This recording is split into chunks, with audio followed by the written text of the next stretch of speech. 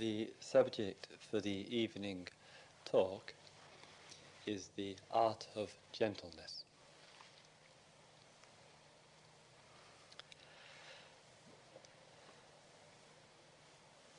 During the course of our life, either by interest or circumstances, each one of us has been exposed to varying degrees to religious views of life.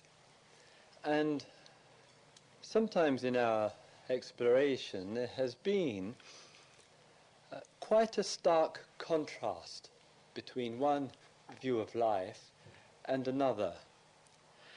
And one of the noticeable contrasts is that sometimes we hear and read within our Judeo-Christian tradition of a certain kind of emphasis, particularly in the more authoritarian approaches, in which there's a general view of us as human beings that we have all, as it were, started off as sinners.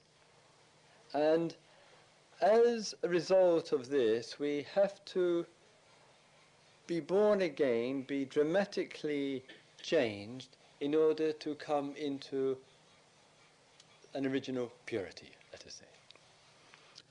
And this view, though it may seem rather distant and abstract from ourselves and where we are at this point in our life, very, very easily, and I think particularly in the earlier years, if we've had a strong exposure to this, can lead, and frequently has done so, to feelings of being bad, feelings of guilt, feelings that one is a sinner and is fundamentally wrong, and from that premise and that conclusion one has to come out of that condition.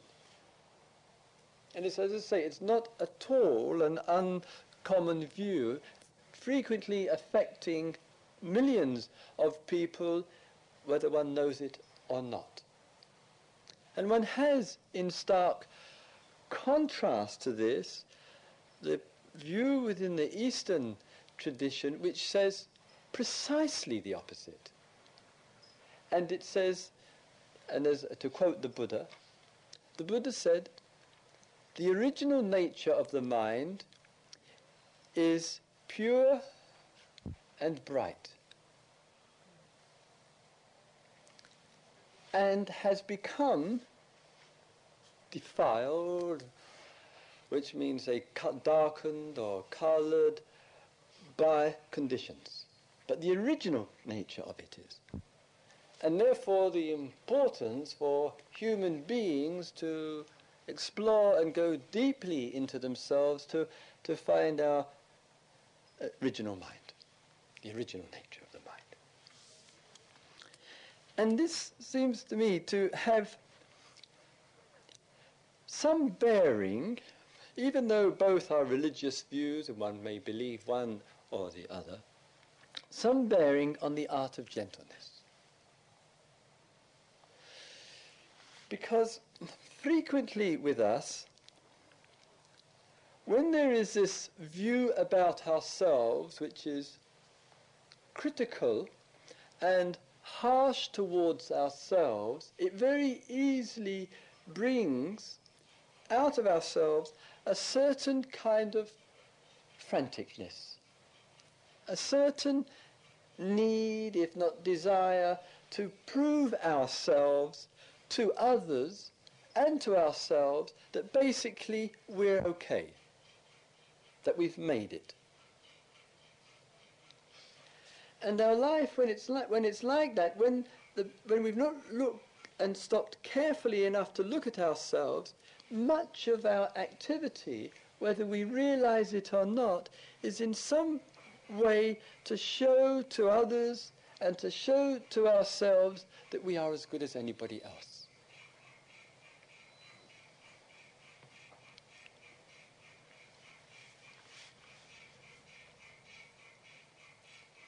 And so this what happens with us is that we get this acknowledgement, of course, through not only what we do, and there may be a great deal of quality in what we do, but what tends to go along with it also is how much we do.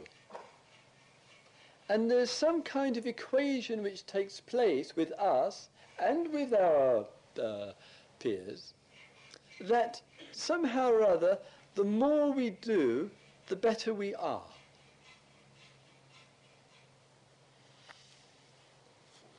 And this kind of motion and this way of living increases the degree of lack of contact with ourselves, and therefore with what really counts.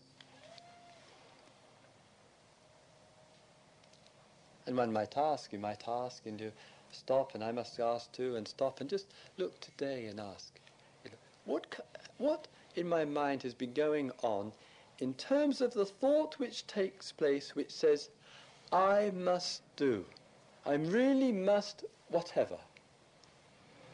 And sittings can be consumed with, as it were, endless streams of thoughts, feelings and ideas about either what I must do or what I must complete. And so we find ourselves making a tremendous amount of effort in life to bring things to completion because we so desperately want to feel complete, or starting things up, that initiative there, to do more in order to somehow gain some acceptance personally and publicly.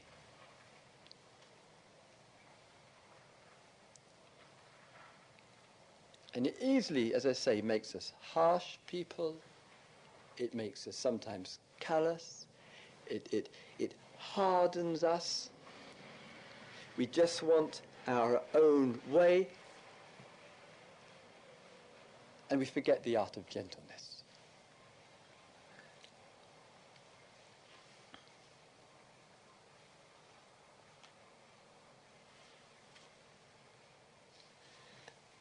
Sometimes in this pushing too hard and demanding too much in life, both of ourselves and others, we don't realize or appreciate the effect that it has on not only on the mind and the feeling life, but also on speech and body. And all three, body, speech and mind, are obviously very much interrelated. So our stopping, as meditation is of course about stopping in the moment, our stopping is in a way an opportunity for us to recollect ourselves and to see where, either in this present moment or in my life, am I pushing too hard.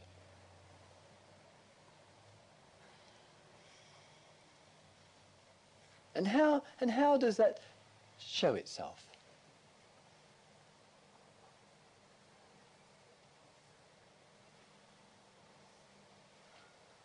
And I frequently hear an example of this.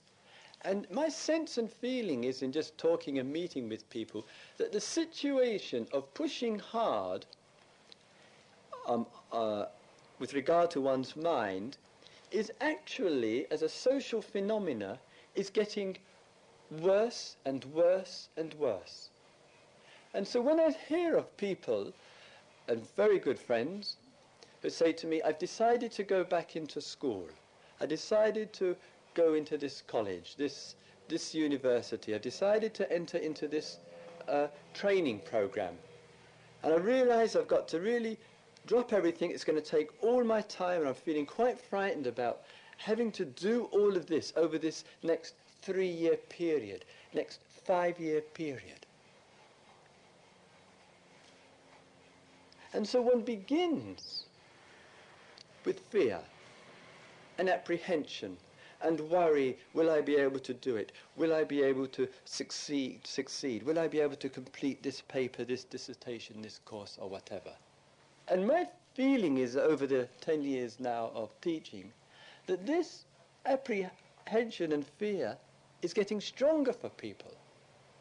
And is like a pressure upon people, even who are entering into the most worthwhile of activities, to feel they've got to do this, got to get this completed, get this over and done with.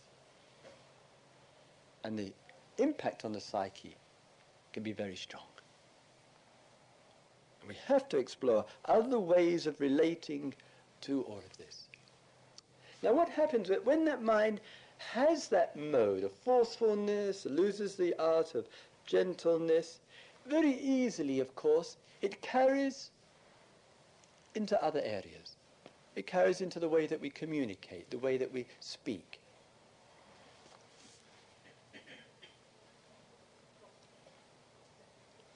And sometimes, and it may probably will happen during the retreat, that sometimes I come out with things. And you know, as you've had this experience in it yourself, you say something, a one-liner or a two-liner. One-liners are the worst. And by the time you said it, you can't do anything about it. You know, you feel like sort of pulling your hand out and saying, we'll draw that sentence right out of existence. Like that. And there have been a few occasions, and one of them, well, there have been a few, I think actually there have been a lot. And one of them concerned our relationship to this difficult concept of God. Very difficult concept to work with. And sometimes when there's some investment and some charge or some pressure which is in the mind, or the pressure to want to convince people about something or whatever it might be, one loses this art of gentleness. This is in communication, and one says something, and this unsettles people's sensitivities very understandably. And so what I had said in Barry was a few sentences. This is on the centre on the East Coast. I said, this deity that we, our society, really, because I can't relate to what Jesus has been speaking about, has created this male God, this male deity who has been projected right out of life. And this God that has been projected into some other world is really a peculiar one, since he is saying he wants from us to go down on our knees and worship him and his boy.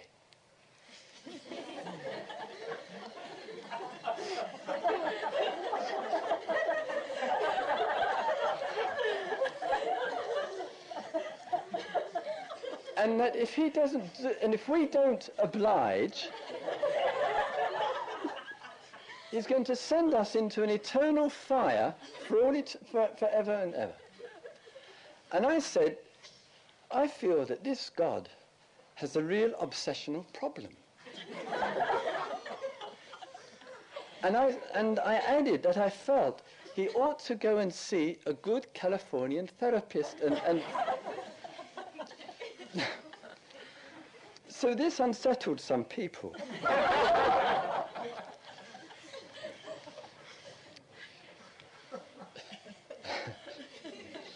Maybe I shouldn't have told that story. I've done it again, haven't I?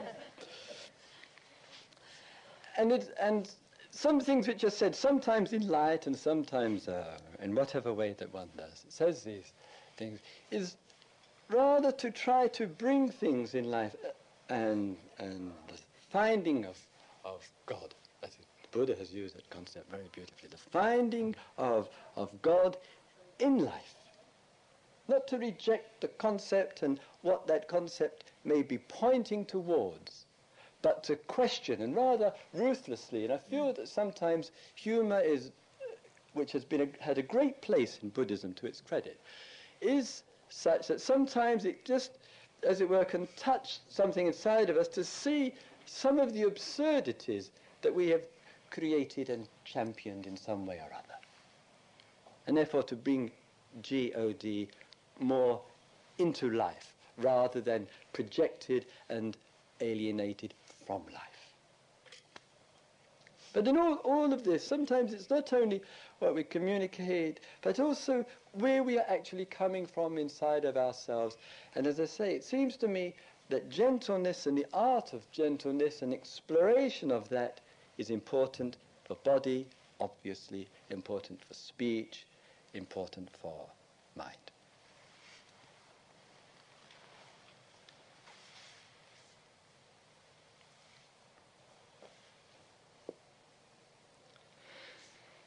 This kind of pattern of mind and way very easily becomes the way that we're familiar with.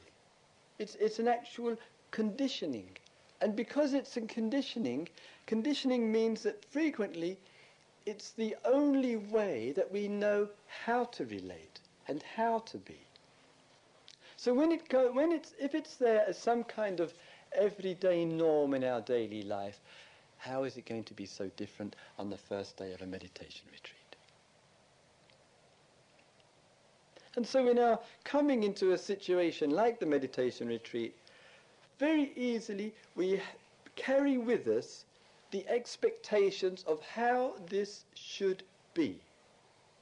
And sometimes in that we are actually asking of our mind far, far more than the goods it can offer.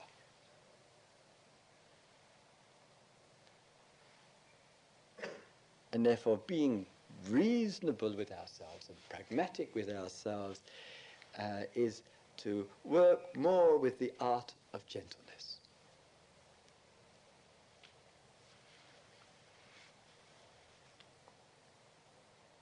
So in that, we come into today, and our looking at the quality of today, two events have been taking place. Either we've been in the moment, as I mentioned, or the mind has been engaged in some kind of movement. Come this time of 7:30 in the evening on the first day, what are the primary movements of today? In that movement, when we recognize that movement, when we see that movement, in that moment, that is called self-knowledge. That's where our practice is as much as it is with the breathing. In that, when this expectation comes in, it can either be coming from a certain place of understanding within ourselves. Expectation is a useful mental attribute. I come into the room here, it's 7:10. I have a certain expectation that you haven't all got fed up during the day and split, and you have a certain expectation that I'll be reasonably punctual, and so on. So there's expectation, which has a certain understanding which accompanies the expectation. When that expectation in ourselves is exaggerated, it's primarily due to the lack of self-knowledge. If we don't know ourselves, we tend in our life to exaggerate upon ourselves and upon others, ourselves and others not being so different, our degree of expectation. Which means that we've taken up an image. I come here, I've come to do this retreat, I've heard about all the various states which are possible, I want to go deep, I've had some depth of meditation in my previous retreats, I've experienced that meditative awareness when I was walking in the forest, when I was out in this extraordinary nature of this state, etc. And this is what I want. And there's a certain expectation which comes. But if we don't know ourselves, if we're out of touch with ourselves, the expectation on ourselves builds up. And these expectations fed in from outside, other people's expectations on us, from parents, educators, friends, and so forth, and the internalization of them means the mind is under pressure, trying to be somewhere where it isn't.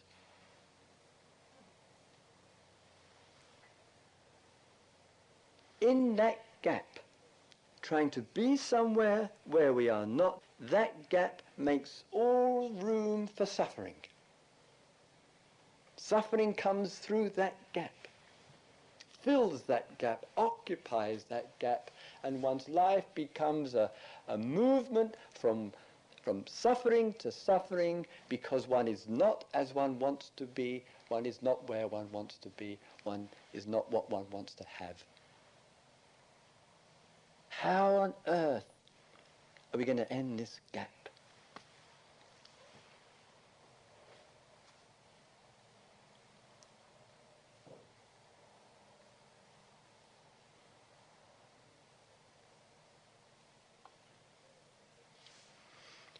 In our meditation practice,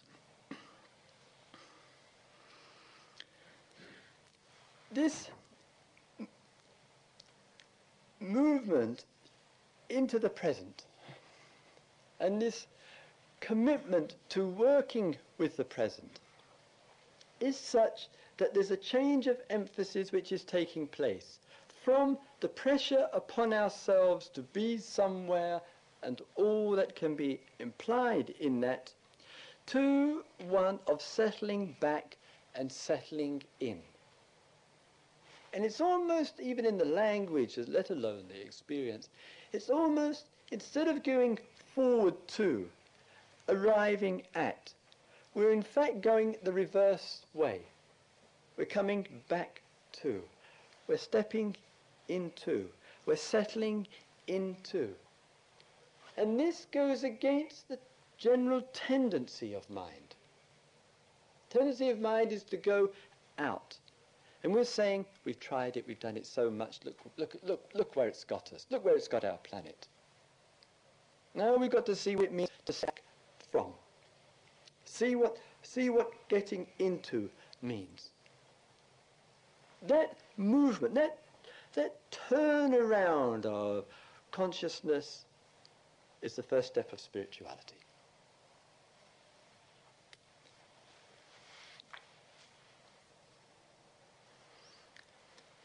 In that turnaround which begins to take place, it's such a turnaround for us that the initial experience and period of it can be fraught with difficulty.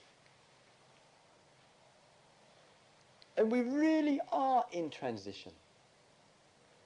Everyday mind is going out to what I want, what I need, what I don't want, what I don't need, what I must have, what I shall get, what I did do.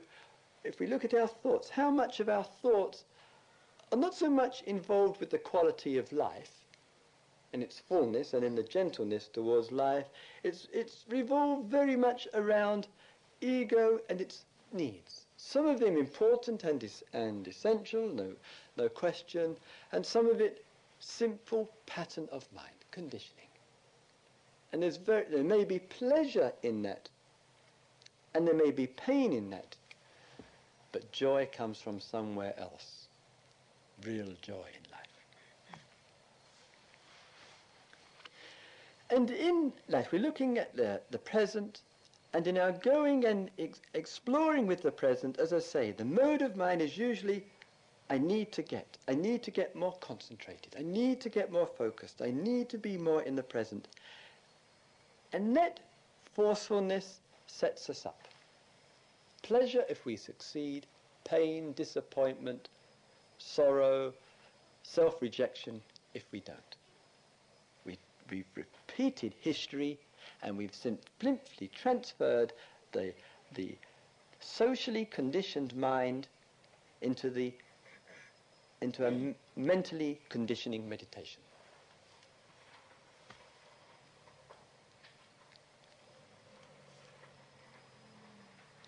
And so it's not surprising, is it, that one starts, to use frequency a term, beating oneself up, putting oneself down, undermining oneself, feeling that one isn't getting anywhere, self-recrimination, reaffirming feelings of worthlessness, and all of those kind of reactions, which is the most common social problem that I see.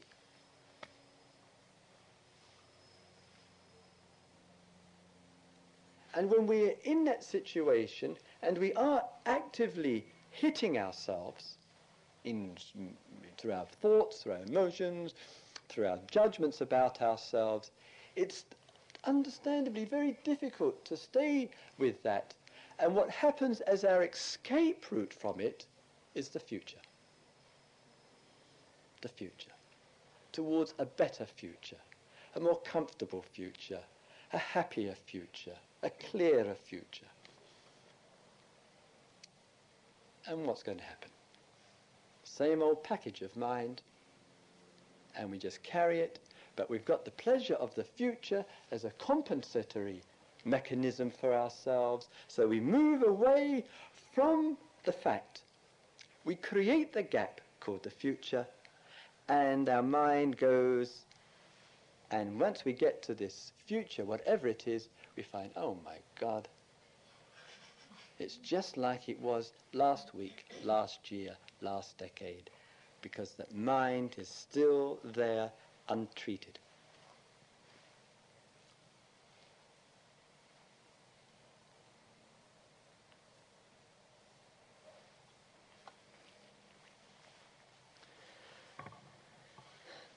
Gentleness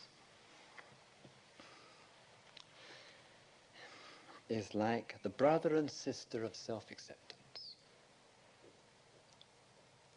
It's in our meditation, in our walking, in the rhythm and flow of our day, learning to accept ourselves, our humanness, our personhood, the condition, the totality of mind, that if we can, as it were, digest one theme out of this retreat of learning to deeply accept ourselves, then every moment of pain, knee pain, back pain, and all the accumulative discomforts that takes place will be thoroughly worthwhile if one theme is registering in our life. And a person may spend her or his whole life in a worthwhile way of just expressing one theme, truly learning to accept ourselves.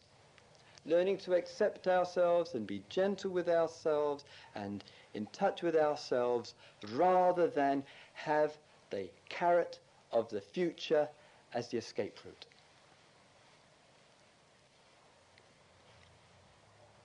Because when people get older and when people get sick, that future, that is no longer a carrot either. So here we have, with all the difficulties, and it's a tremendous challenge and a tremendous undertaking, learning to accept, learning to be gentle and accommodating and allowing for the various phases and psychological seasons and storms that heart and mind go through when we're asking ourselves, just be with ourselves.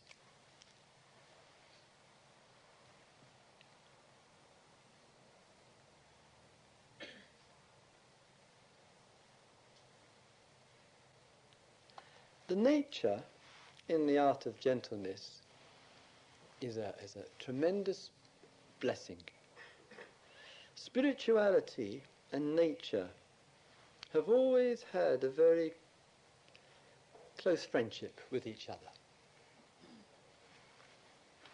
And it's not surprising that women of men have, in the exploration of gentleness and letting go of the pressures and the desires for this, that and the other, and that settling in which releases fresh levels of energy, which makes the capacity to act in life so much greater and so much more effective. That in coming through that difficult transition from forcefulness and pressure and lack of self-acceptance to deep inner acceptance with the fullness of participation in life, that transition, the great challenge for us, not surprisingly, nature is a very important adjunct to all of this. It's something of a reminder to us. Sometimes you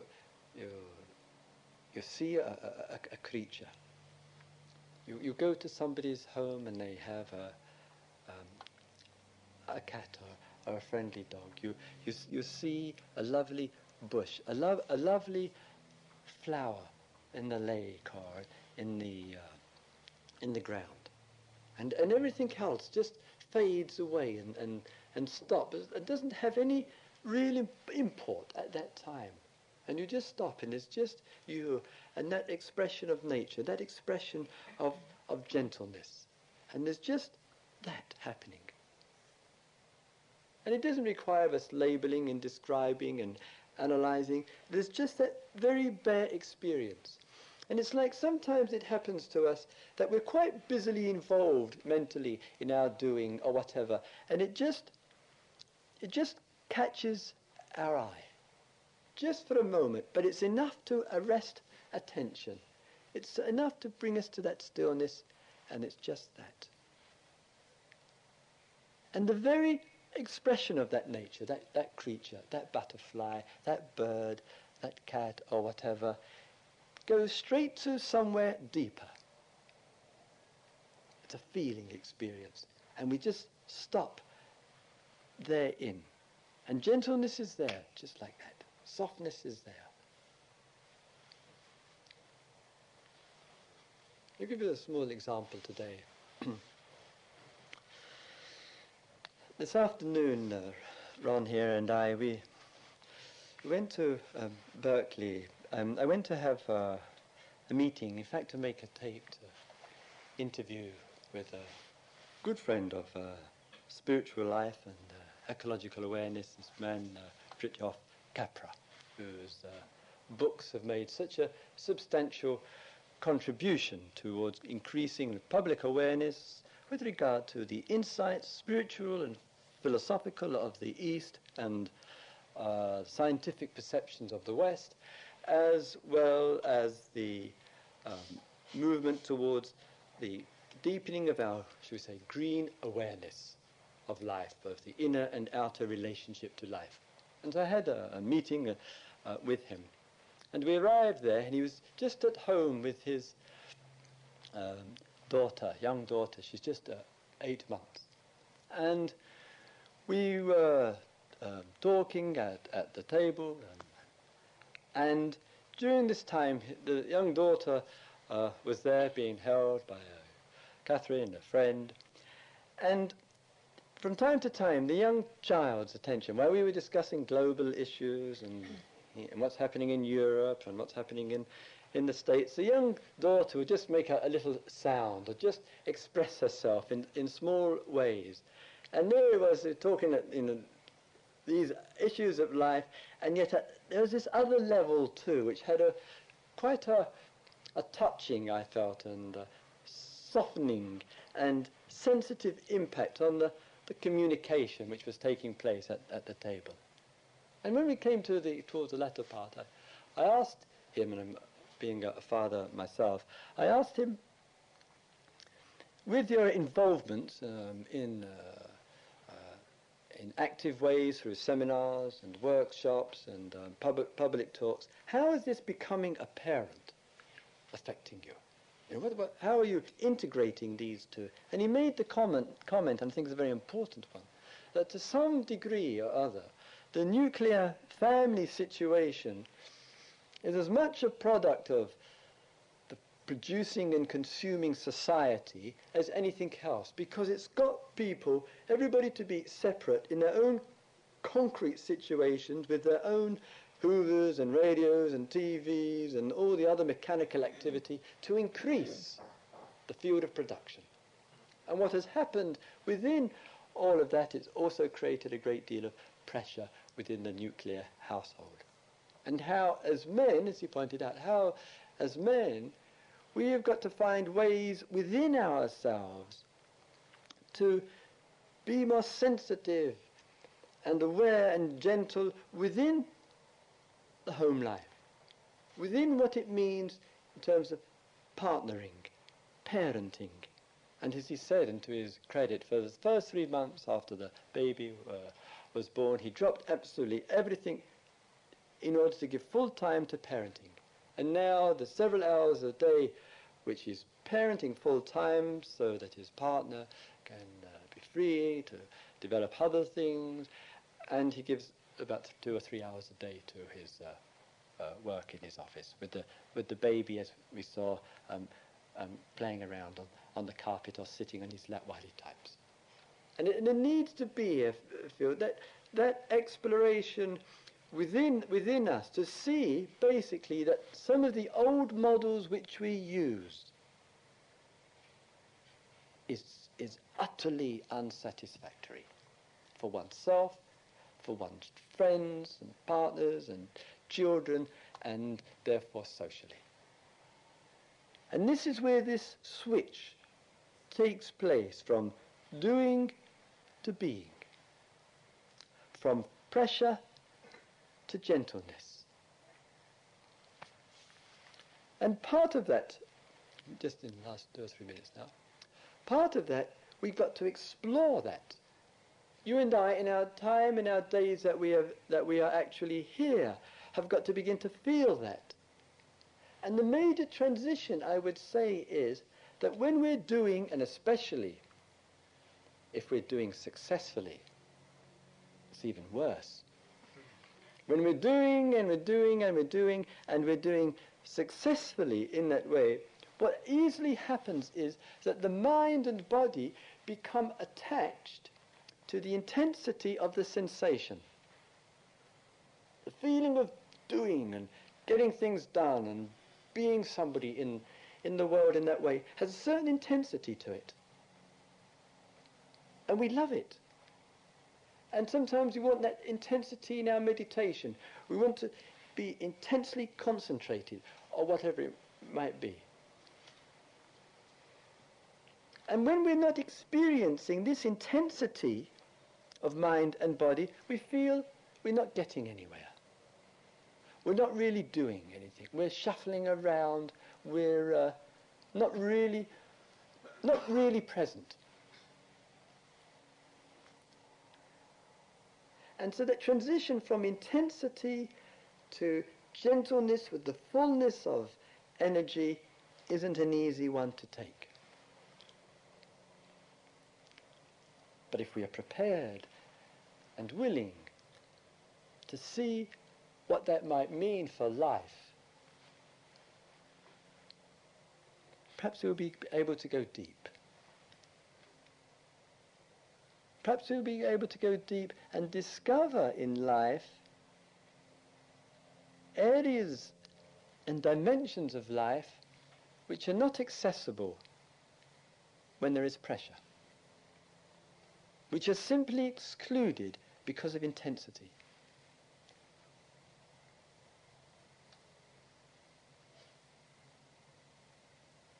And that's why our practice sometimes can be said of one of, sitting around all day, doing absolutely nothing. Walking up and down, doing nothing in particular. Standing as we'll do in 2 or 3 days, just standing there, not even waiting for a bus.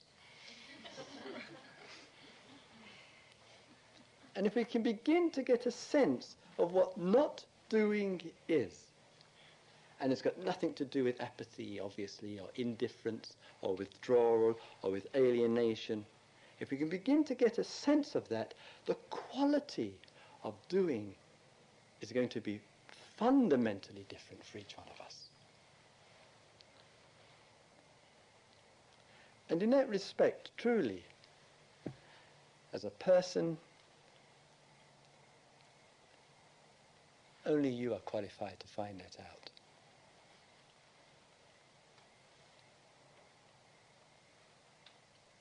No outer example of it is going to make any difference. This we have to discover. And perhaps in that going deeply, perhaps that statement that was uttered 2,500 years ago, that the original nature of the mind is pure and bright, begins to register more deeply. And it doesn't matter at all. It's trivial whether one believes it or accepts it or not. But let's explore, let's find out.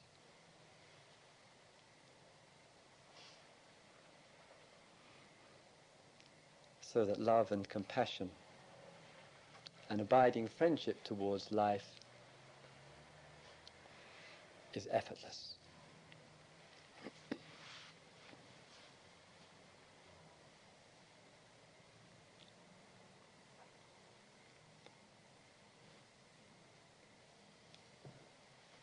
May all beings be in touch with life. May all beings see through intensity and pressure. May all beings abide with an expansive and participatory awareness.